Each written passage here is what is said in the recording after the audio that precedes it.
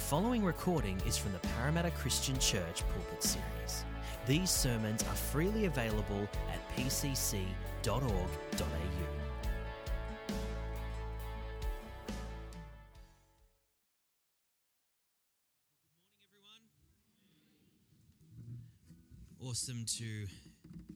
Awesome privilege it is to share the word with my people, my home people. If you have your Bibles or your smartphones, whatever you happen to use, I invite you to find Joshua chapter 6. If you're visiting or maybe you missed last week, we've just launched a brand new series called A New Beginning, and we're just looking at lessons from Israel's entry into the Promised Land, and so it's all about Joshua. So if you find it, just keep your finger in there. In preparing for this morning's message, I've just been reminded again of how in Western life particularly, we don't like the idea of battle. We don't like the idea of waiting. We don't like the idea of striving. It's all about now. You ever notice that? Your computer loads up too slow, you get frustrated. Your phone crashes, you get frustrated. You can't get your coffee, you get frustrated. You know what I mean? We hate when things deviate from the plan. And I think we as Christians are no different. Sometimes it's worse. I feel like sometimes we as the church generally struggle when it comes to battle and standing up for Jesus and whatever that looks like. It could be a number of things. And I find there's a real emphasis on love and mercy and grace, and believe me, that's a good thing. But almost to sideswipe the militant aspects of the Christian faith. And I know even as I say that might be ticking over in your mind. What are you talking about, Andrew? The reality, though, is this. If we abandon the militant side of the gospel, the fighting for the faith side of the gospel, the battle element, really what we're doing is we're diluting and we're diminishing the cross. If you stop and think about it. Because the cross wasn't just Jesus saying, hey, I love you, world, I'm going to hang and die for you.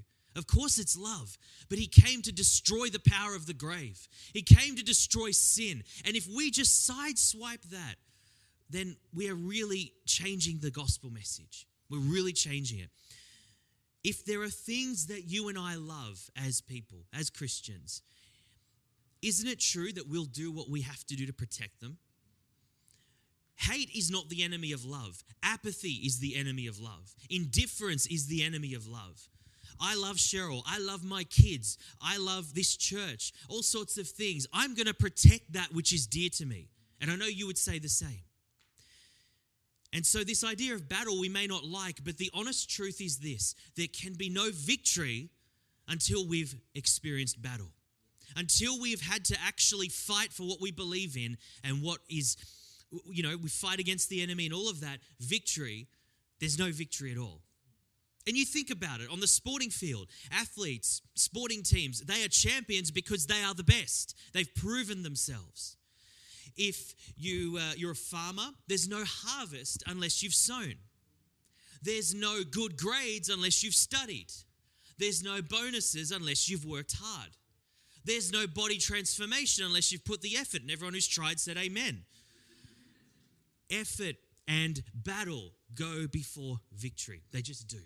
So as we open this word this morning, I know we are coming with all kinds of challenges, all kinds of battles, all kinds of things in our lives. And for some of you, you might be thinking this morning, God's not there.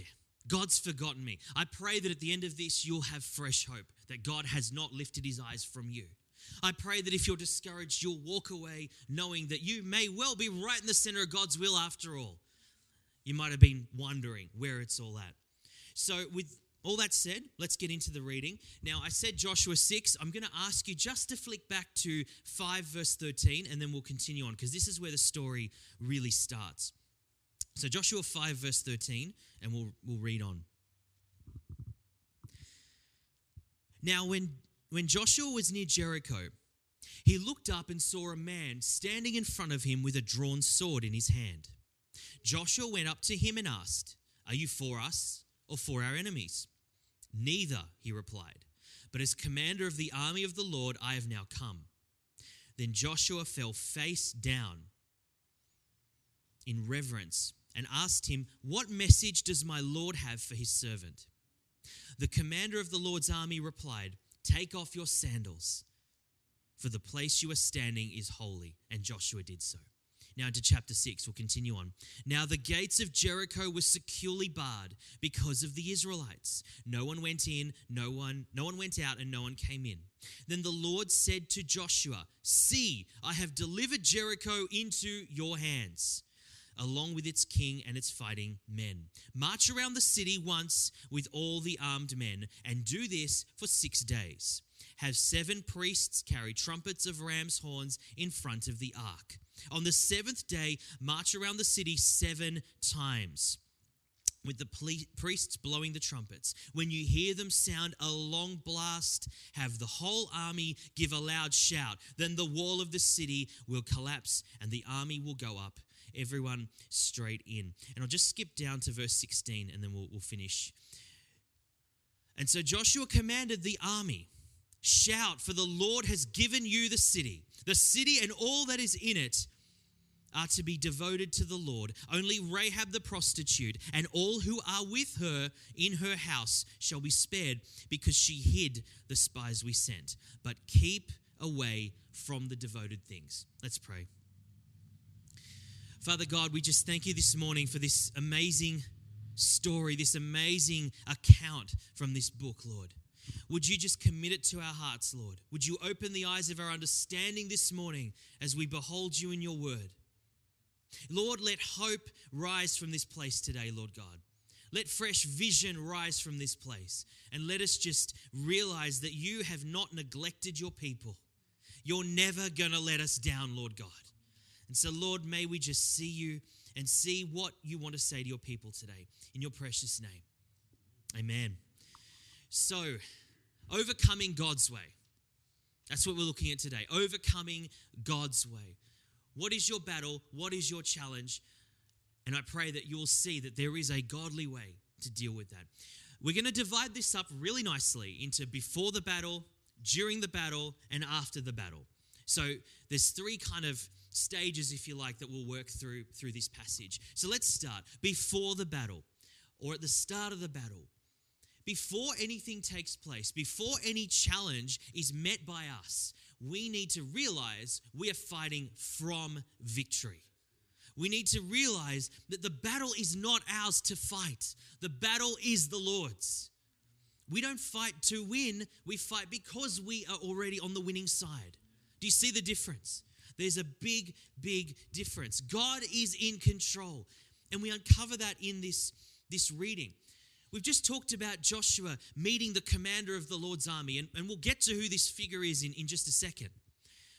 But as he speaks to Joshua, there's 3 things going on in the background to this battle. Before the walls come down, before all the rest of it, there's 3 things going on. The first thing, the city of Jericho was afraid. Fear had gripped the enemy. Fear was, you read in that first verse that the gates of Jericho were securely locked. This was unheard of, but it says because of the Israelites. This is the irony. A city like Jericho would have been one of the first things that the Israelites saw as they entered the promised land. Do you remember back to, there was the 12 spies who went in, Moses sent them in, and 10 of them say, there's giants there, there's big cities there, we've got no hope. And you think about this. They had not seen a city for 40 years. I mean, all they'd seen was sand, manna, quail, repeat. Sand, manna, quail. That's all they had seen for 40 years. And suddenly they see this walled city. Now, Jericho was not huge. This was not Nineveh. This was not Babylon. This was not even Jerusalem. This was a city probably about 8 or 10 city blocks. We're talking like the size of Parramatta Westfield or Parramatta Park or something like that. It's not enormous, but it did have 2 wall systems. It was very high. It says it was high on a hill, high on a mound. And so this was a city that looked at least impregnable. It looked like a fortress. But the irony was it was Jericho that was now fearing. It was the city that was afraid. They had heard of the exploits of Israel. They had heard that there's a God out there somewhere that dried up the Jordan River. There's a God who parted the Red Sea. There's a God that fed them from heaven for 40 years. I'd be terrified if that was me in that city. They knew that was something they were well and truly up against. And church, when we are in God's will, when we are the center where God wants us, the enemy is afraid. The enemy fears God's people when we walk with him. Have you ever stopped and thought about the persecuted church and why they suffer, why they face torture, why they face imprisonment? I believe it's because the powers that be are petrified. The enemy is petrified because the powers of darkness know that when the church gets serious, its days are numbered. The powers of darkness know that we have a greater power on our side. It's a direct threat to their existence. And so, brother, sister, I encourage you, if you're walking with the Lord this morning and you're facing opposition, I know it's not fun, but that's actually a good thing. That's a good thing. The enemy is afraid of you. The enemy is afraid of he who is inside you. And this is why when we battle for the Lord, we fight from victory. The enemy knows it. The enemy knows it. It's not just fear going on here, though. The second observation is that God's promise is sure and can be trusted. God promises on oath to Joshua. And it starts at the beginning. That's why I read from verse 13 in the last chapter, because it's all this one encounter with the commander of the Lord's army. Who is this mysterious figure? Who is this guy? Joshua worships him. Many commentators, esteemed commentators, suggest that this is Jesus himself. This is the Lord appearing to Joshua. And by the way, he says something that immediately gets Joshua thinking. Take off your sandals. This is holy ground. I've heard that before. Moses, no doubt, told him about Sinai, about that burning bush where he was dealing with God face to face. And now it's Joshua's turn. And it's all true, everything I've heard. And as Joshua worships there, as Joshua's there in the presence of God, notice what God says. Despite the way the city looks, I have given it into your hands. I have given it over to you. If we're going to walk in victory, church, we just got to take Jesus at his word. We've just got to take it that God's promise is sure. God's word doesn't fail. It doesn't return to us void. And church, what greater promise is there than Jesus? Be of good cheer. I have overcome the world. That's got to be the foundation of where we fight our battles from. That's got to be where we place our feet when life is getting rough, when the storms are buffeting our lives. Yes, it's not fun at this moment, but Jesus has the victory. He promises. He promises. And then finally, we have a city in fear. We have the promise of God. And then God instructs his people. God says to Joshua, there's something you need to do. And you don't need to raise a sword. You don't even need to raise a sword. Jericho doesn't fall simply because of strong, battle tactics. This is not the reason it fell. God is going before his people and instructing his people with perfect instruction. Nothing takes God by surprise. And Jesus lived this way as well. Do you notice whenever Jesus was talking to people, he'd ask them a question, he wasn't getting information. He didn't not know and needed to get the answer. It always says in the word, he was asking to test them. He's asking them for the test of their own heart and for them to see that God is the one who has the answer. And many of you will have heard the story from your childhood, and we read it just before. God says to keep marching around the city, blow the trumpets, the walls will fall. That's it. By the way, do you notice how many sevens are in there? 7 days, 7 laps, 7 priests, 7 trumpets. Now, if you've read your Bible, you'll know this is not a coincidence. You'll know that 7 appears again and again and again. Why? It's the number of completeness in God's economy. It's perfection. Anytime you see that, just think that God is ready to bring something to completion. God is ready to bring something in its fullness. It's not incomplete. That's not the way God works. So it's a reminder of us that God is going to bring about his purpose. There's nothing man can do, and there's certainly nothing the enemy can do to change that. And so with this background, with all of this happening in these early verses in chapter 6, we see that God is giving God's people a platform of victory from which we fight our battles. When the storm is raging, when the challenges start. But sure, that's the start. There comes a point where we step into battle. There comes a point where it's like, okay, it's really on now. It's really raging. And as I said at the start, a battle must precede victory. The battle, it's just the way it works. We aren't overcomers until we have actually overcome something.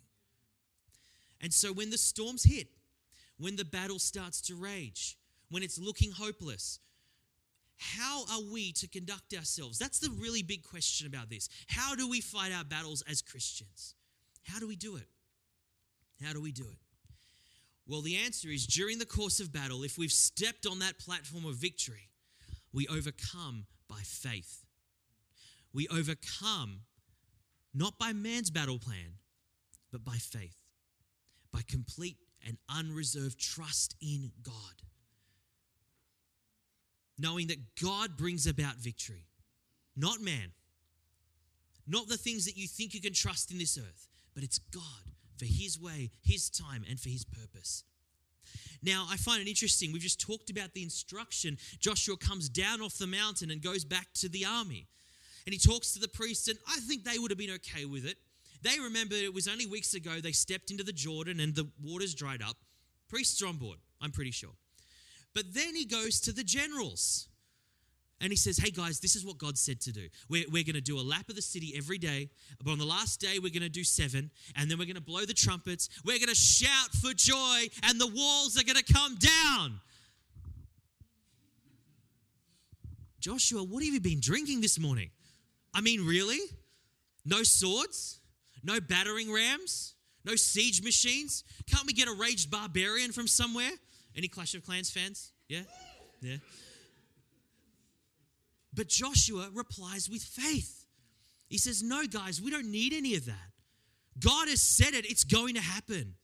It's utter trust. What do I mean by trust? He's going past the point of no return. He is utterly committed to this process. What does that look like? What does it look like to have that kind of trust? Allow me to demonstrate. Russell, can I borrow you for a second? Have you ever played that trust game as a kid? Where you sort of fall back stiff-legged and someone will catch you. Has anyone not seen that? Okay. Most have, but we'll do it anyway. It's a bit of fun. Can I just get you to hold this? Just turn around. When you're ready, fall back. I'll catch you. Did you see his legs? He trusted me. He kept them straight. He went past the point of no return. That's what I'm talking about. God has you. God has our lives. We can trust him. This is what faith is, past the point of no return. And I can't overemphasize this as well. It's faith, and it's with the presence of God beside us. If you read, and we didn't get to read the rest of this passage, 9 times the Ark of the Covenant is mentioned in this, in the orbits around the city. God has never left his people as they keep fighting this battle. I can't overstate it. When we follow God, when we are in his will, his presence is with us. And there's no way we can win the battle without God being on our side. There's just no way. There simply is no way.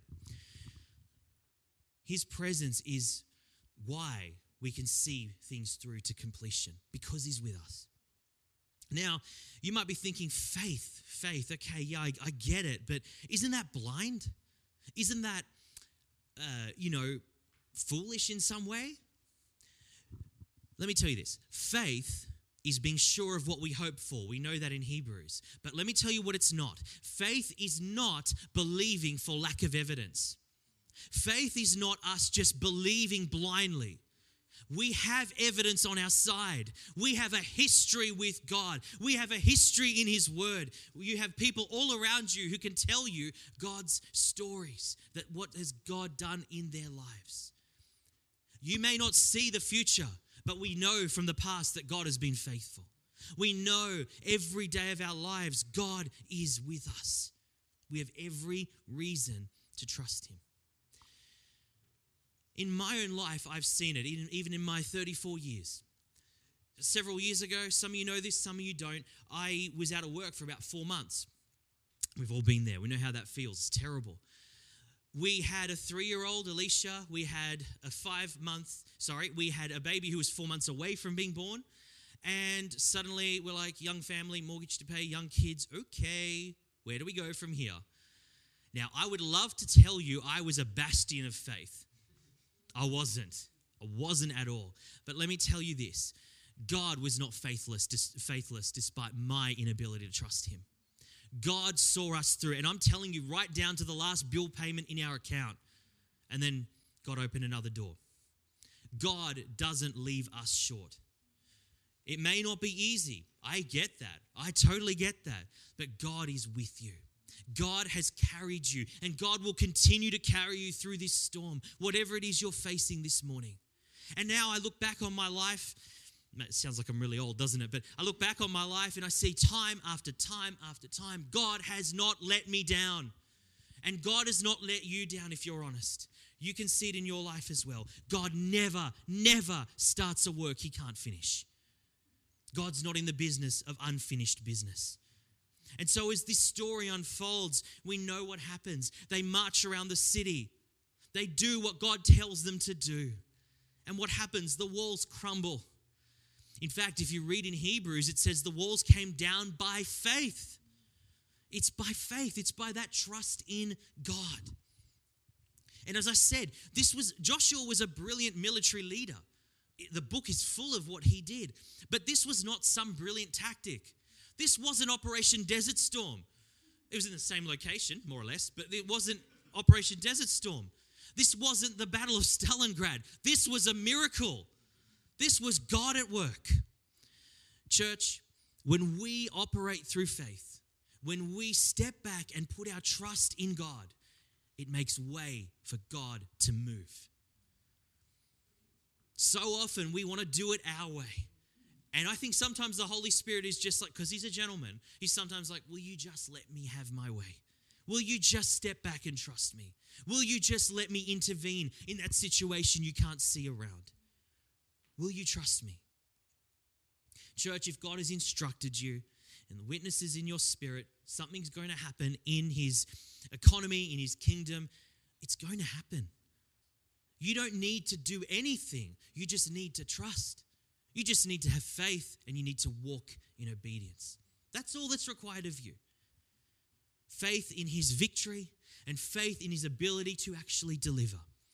And by God's grace, you withstand the attack of the enemy. You're vindicated, maybe at work or something. You're victorious in your battle. And you get to the other side. And you might ask, well, what now? Where do I go from here? Is that the end of it? Is it all finished now that I've conquered? Now that I've conquered that mountain, whatever it might be, is this the end? Is this all I worry about as a Christian? Church, if you forget anything else that I say, I want you to hear this next statement. If we are going to stand for Christ, we first must stand in Christ. It's not just us fighting the battle, but it's us being rooted, grounded, secure in him, standing on victory, walking in faith, and then continuing after the battle. What does that look like? What happens next? After the battle, church, once God has been gracious to us and we've seen the victory, we need to give God the glory. We need to come in worship, in gratitude, in praise, and thank God. Andrew Bonar was an author in about 150 years ago, I think it was. He said this amazing quote. He said that let us be watchful after the victory as we were before the battle. I'm going to come to this in a minute. Sometimes post-victory is the most difficult to handle.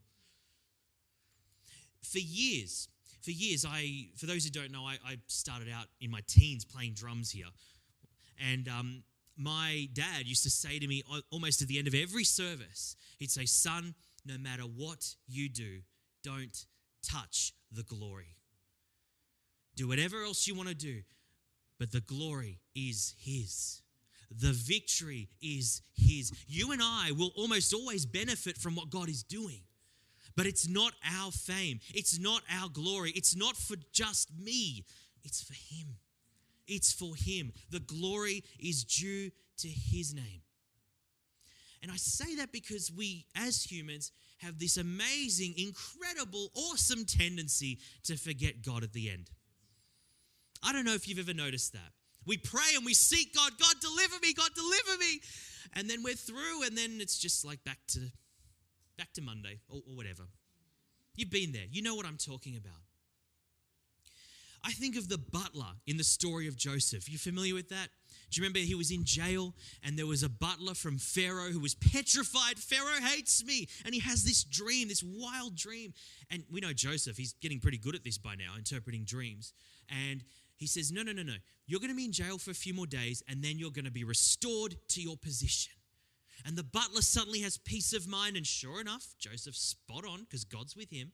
He's spot on. And the butler is so thankful that he's got peace of mind and that he's safe that he forgets poor old Joseph for the next decade.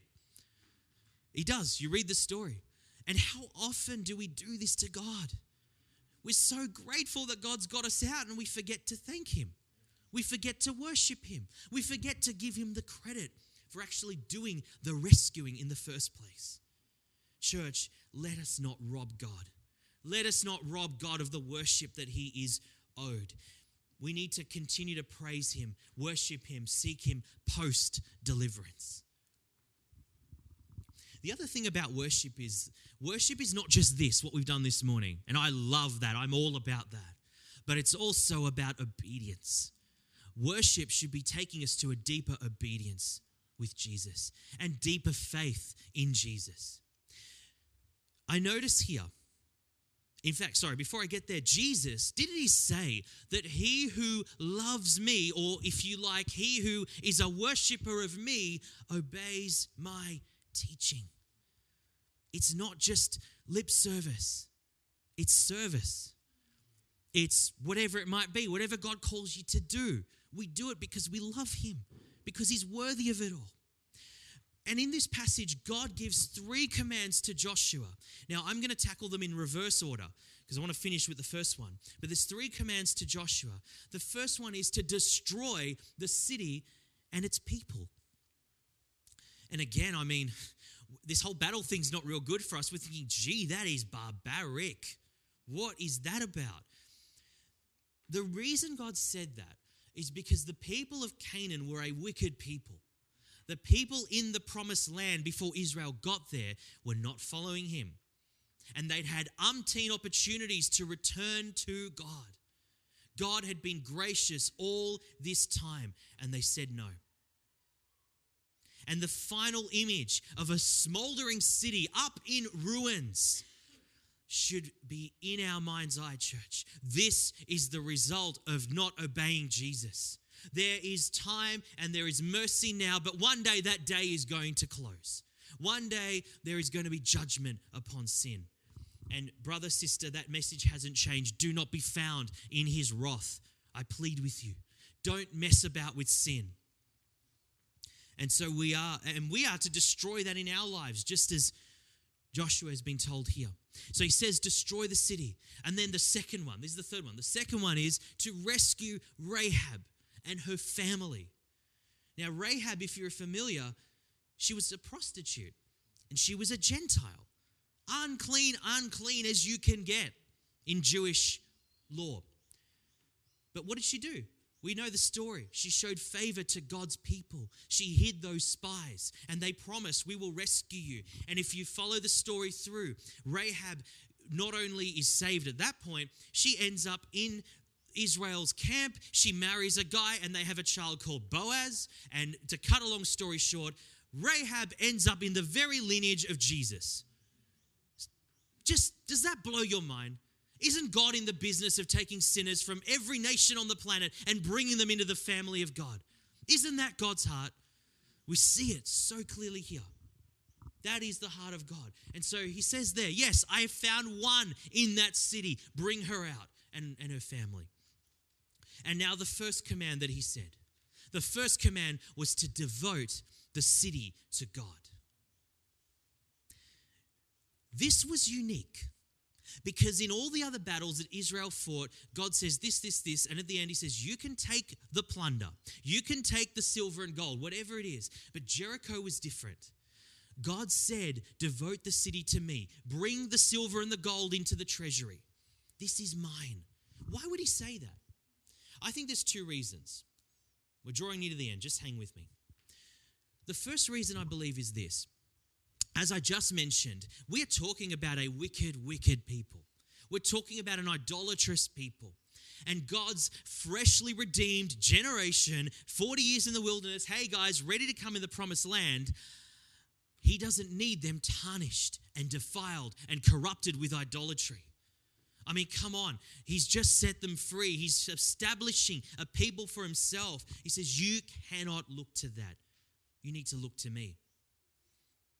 But the tragedy is, you flick over the page, chapter 7, verse 1. This is heartbreaking. The Israelites were unfaithful in regard to the devoted things. And the tale of the tape is, they get crushed at Ai in their next battle because they took their eyes off the Lord. The very thing God said don't do, they did. One man did, in actual fact. Just one man. And church, this is a sobering thought. We are most vulnerable after victory. You might not think so. You think you're vulnerable in the battle. Oh, no. You are vulnerable after victory. Because that's when arrogance starts to come in. That's when the forgetting God stuff starts to come in. That's when the idolatry can creep in. And an idol doesn't have to be a little statue either, by the way. We must never let deliverance become a distraction from the deliverer. We cannot afford for the acts of God and the gifts of God to be more precious to us than the giver, than God himself. We can't do it. That's the first reason. The second reason was that Jericho was the first obstacle. And if you like, it was like the first fruits of the land. Now, first fruits, if you know your Bible, you've heard that before. This was a farming analogy. And the first fruits, what God was saying was, when you sow your crop, from your first harvest, you need to give some of that to me. It's an offering to me. And Jericho was like that. It was an offering to God. Why is that important? Because in those days, and ask any farmer today, it's the same. You don't know if you're going to get a second harvest that season. God says, give to me first. The smart man, he says, no, I'll take what I need and then I'll give to God. And you can do that. But is that what God wants? I don't know if you've got the message. So much of this, so much of what has happened in this entire service has been about faith and about trust. Have you picked up on that? It is trust in God. It is trust in God. And I'm not just talking financial giving. Everyone gets scared when they talk about money. I'm not just talking about that. I'm talking about your loved ones. I'm talking about your career. I'm talking about all the things that you're holding dear. Treasure them? Yeah, sure. But treasure God first. Like Abraham and Isaac, I'd be willing to give that up, God, if that's what it costs. If that's what it means, I'll be willing to give that up. So as we close this morning, church, I want to encourage you. I want to plead with you. Hang in there with Jesus. Keep trusting him. I know you might not be able to see around you at the moment. The battle might be too severe. The storm might just seem too great. But can I plead with you? Dig deep into God. Dig deep. Press into that foundation of victory. Press into prayer. Seek him by faith because he's going to deliver. This is not your tomorrow. This is your today. There's a battle you need to fight, but you don't fight it by human means. The weapons of our warfare are not carnal. We fight with God on our side. We fight through faith. We fight because we fight through this word. We fight through prayer. And we serve a God. We serve the Lion of Judah. How does the song go? He's roaring with power and he's fighting our battles. You know it. I know you know it. We just need to live it. We just need to trust him. So church, can we pray? And then we'll dismiss. Father, this morning we thank you for your love and your grace. We thank you that you are a God who can be trusted. We thank you, Lord, that you catch us when we submit to you and we go past that point of no return. There's no turning back. I'm going to follow Jesus. Lord, when we come to you with that attitude, you honor that. Lord, you speak to us with love. You encourage us along the way. Father, I want to lift anyone up in this place who is facing difficulties, facing challenges, Lord God. Lord, I ask that you would allow them to dig deep into the foundation of their souls, Lord God. I ask that you would allow them by your Spirit to see you more clearly. Lord, to operate in faith, not to be blinded faith, Lord, but because you have gone before every single time. Lord, because you have shown us through history, you have shown us through the word, you have shown us through our very lives that you are a God who can be trusted. You are a God who loves your people. You are a God who has our best at heart. And you're a God who deserves every bit of the glory. You're a God who deserves every bit of the worship. Father, we submit on this altar to you this morning, Lord God. Lord, have your way in our hearts, Lord God. Let us see Jesus more clearly, whether the sun is shining or whether it's the worst storm we've faced in our lives. Lord, may we see you more clearly. May we see you, Lord, as the commander of the Lord's army who is fighting our battles. Because, Lord, you are the greatest. There is no one like you. As we have sung, there is no one like you, Jesus. Lord, we give you all of the glory. Help us in all things to give you the glory at all times. We love you. We love you, Lord. Jesus. Amen. Amen. I'll just invite Luke to sing. If you want prayer, please come forward. We'd love to pray with you.